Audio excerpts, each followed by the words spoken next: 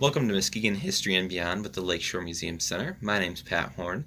Joining me today is Aaron Mace, the Assistant Program Manager at the Hackland Hume Historic Site. And also he happens to be the curator of our newest temporary exhibit at the museum titled Cheers, which is about the history of brewing in Muskegon. And Aaron, today we're going to talk about the history of brewing in Muskegon and really how it's grown, especially in recent years as well. So what can you kind of tell me about the really early history of brewing in Muskegon? Brewing in Muskegon goes all the way back to the late 1850s when there's kind of the first accounts of individual brewers. There are also a number of other people that are listed as brewers that lived in Muskegon throughout the 1860s and 1870s. And then there was kind of the first official brewery itself was started in downtown Muskegon, what we would consider downtown, kind of outside downtown at that time. But that was started by Frederick Neumeister in 1867. And then there were also some breweries in the 1870s that existed in Ravenna and Montague at the time, but those had both seemed to have closed by the end of the 1870s. Those were pretty small-scale operations overall, though. Yeah, all of them were. Even the brewery that was here in Muskegon, I think the capacity when it kind of first started was only about 8,000 barrels a year, which really, in the grand scheme of a lot of breweries nowadays, is really not very much. When did Muskegon really start to boom as a brewery town then? So the Muskegon Brewing Company was kind of the largest and longest lasting brewery here in Muskegon, and that got its start in 1876. It was founded by Gustav and Otto Meske, who were two German immigrants here to Muskegon, and they also partnered with Gottlieb Ninnemann, who was somebody they had known from the brewing industry as well before they came to Muskegon. So they founded the brewery here in 1876, kind of taking over the Neumeister brewery. And then as it kind of grew over time, it became one of the largest breweries in the state. How did the Meske brothers get their experience? Were they brewing in other places? What was their background? So both Otto and Gustav had some prior experience, or a lot of prior experience, I should say, in the brewing industry. Otto Meske actually started as an apprentice at a brewery in Germany when he was 14 years old. And by the time he turned 16, he was the head brewer there, so he really excelled at that. He traveled across Germany and worked at several of the larger breweries in that country. And then he came to the States in 1871 and went right to Milwaukee, since that at the time and even now is kind of a big place for brewing. So he went there and continued to work in the trade, and then also worked for breweries in Oshkosh and then even in Detroit as well. So his brother Gustav came to the U.S. the following year in 1872, also went to Milwaukee, and they continued to work in the brewing industry there. And then the two brothers, along with their other brother, whose name was Charles, and a business partner named Reiner Hock, they actually formed their own brewery in 1873 called Meske Brothers and Hock. So even before they came to Muskegon, they had already successfully opened and run a brewery. Do we know why they ended up quitting there and moving to Muskegon?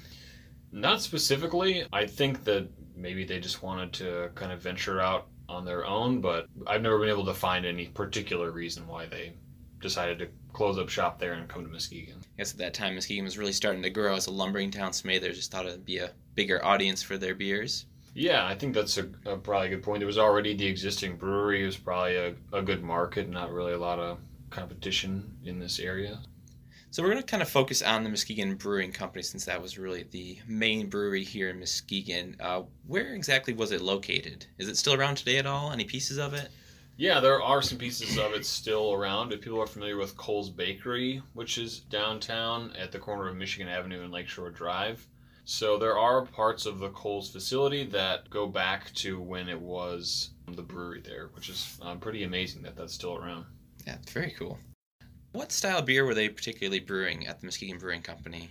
So they made a lot of different styles. Their most well-known were called Best or Muskegon Best, and their lager or Muskegon Lager. Those were the ones that were kind of the most popular. But they made a number of other beers. They made a Double X Porter, a Wiener beer, which is like a Vienna-style lager, an export lager, a Bock beer, which was a special thing they brewed in the springtime, their special brew, their old-time lager, their Lake State beer, and then kind of later on, they made a non-alcoholic beer called Besto.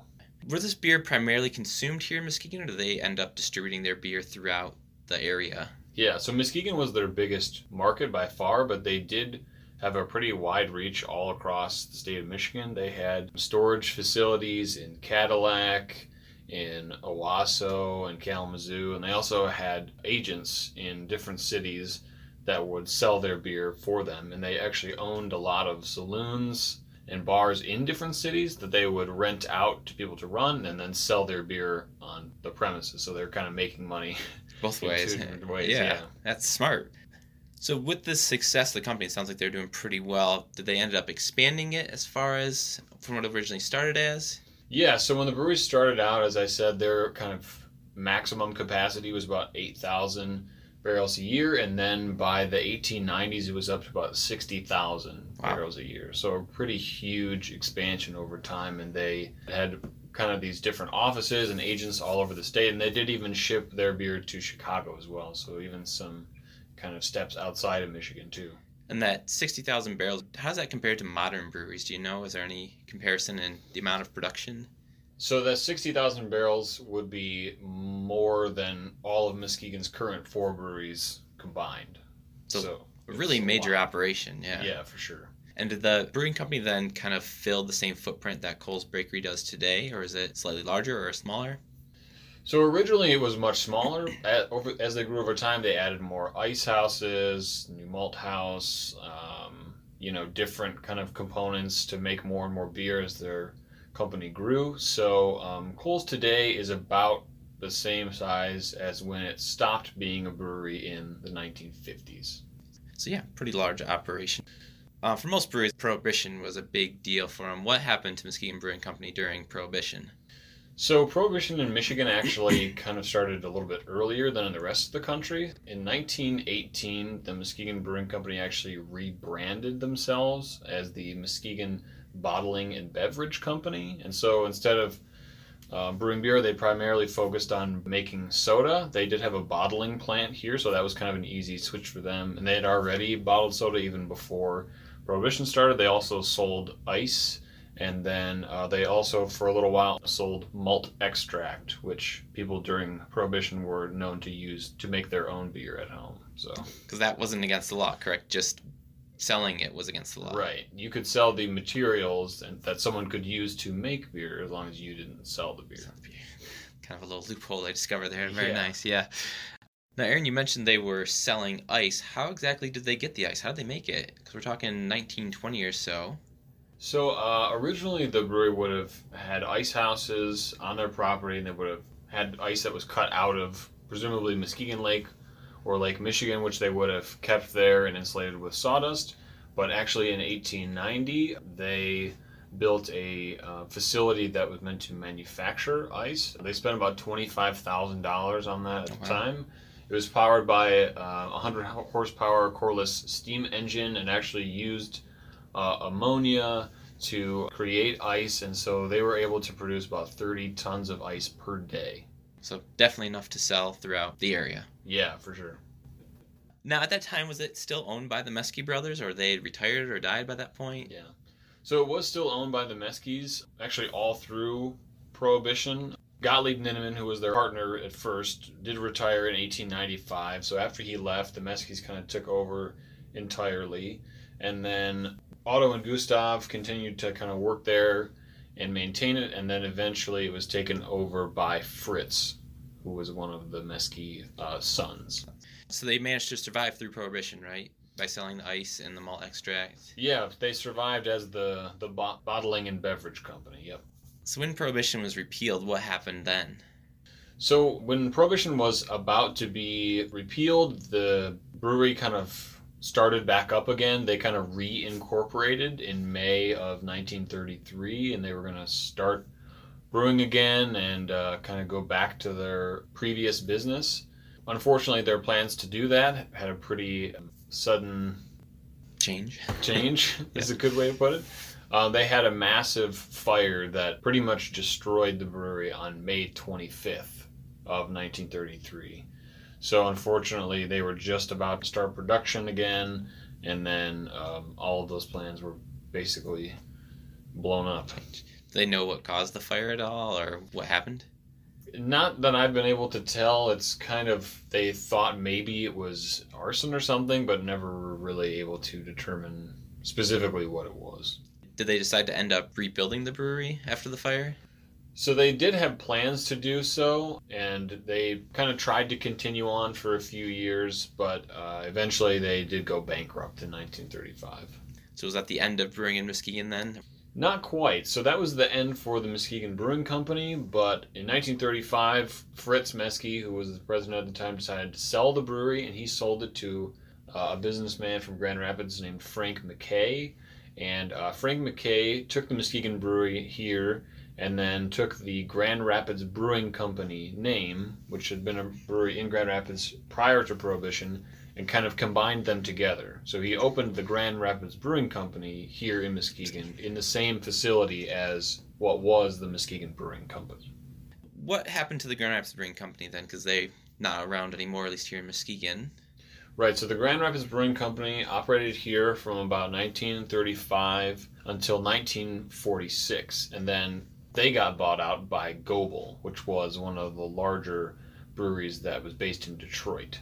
Was it Goebel who was brewing Guinness here? Is that correct? Yeah. Mm-hmm. So Goebel brewed special kinds of Guinness here that they had kind of a license from Guinness to make. So they were only made for a 2-year period from 1954 to 1956. They were considered to be pretty good beers, but just didn't really have the ability to compete with all of the kind of American domestics that they were up against, and so that's why they weren't made for a very long time. And that was pretty unique to have that license to brew Guinness, correct?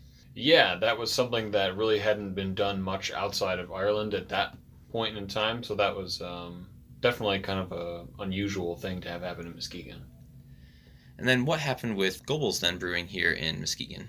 So Goebel had the brewery here from 1946 to 1957, but then Goebel themselves had kind of a slowdown in business, and then they decided to shut down the Muskegon plant here in September of 1957.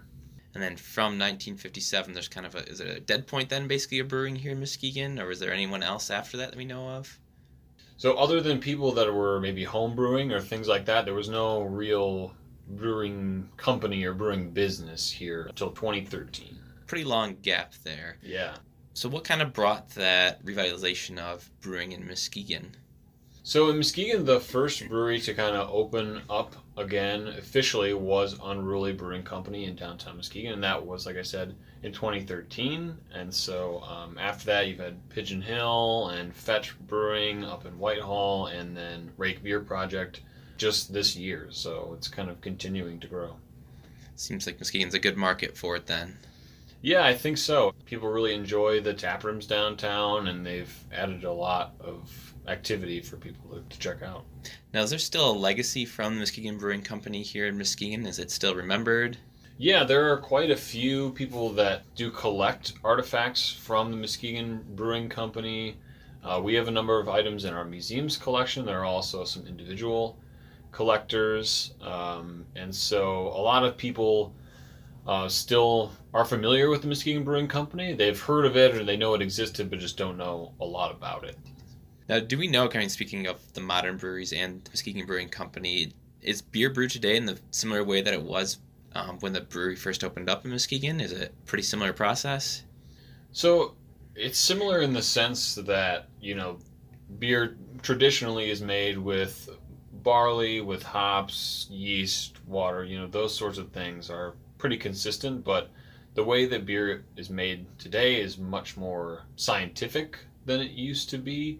Even though beer's been made by humans for thousands of years, for a long time it wasn't even really understood how fermentation worked or kind of how the whole process actually happened. And so it wasn't until really like the late 1800s that fermentation was really fully understood and how it was so crucial to the brewing process. So definitely over time, brewers have learned more and more of how to be more consistent and how to kind of manipulate the ingredients to get the outcome that they want.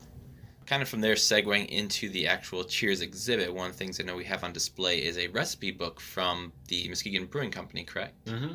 And that lists some of the ingredients, and does it have temperatures and things like that you need to brew the beer? Yeah, so that journal was put together by Fritz Meske, who was kind of one of the sons that ended up taking over the brewery.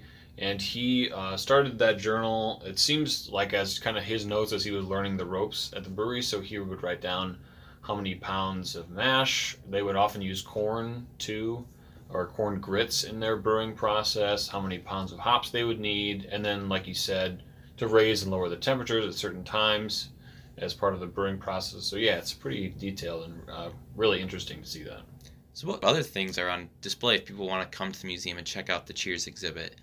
So we have quite a few items from brewery, a lot of their promotional materials. So you'll see different posters or advertisements. We have a lot of bottles from the different eras of the brewery, some of them very, very early, some of them going all the way through the bottling and beverage company and also through the Grand Rapids Brewing Company and Goebel eras, and then some different glasses, trays, tons and tons of images, bottling crates, so there's a lot of stuff. When is the exhibit up to?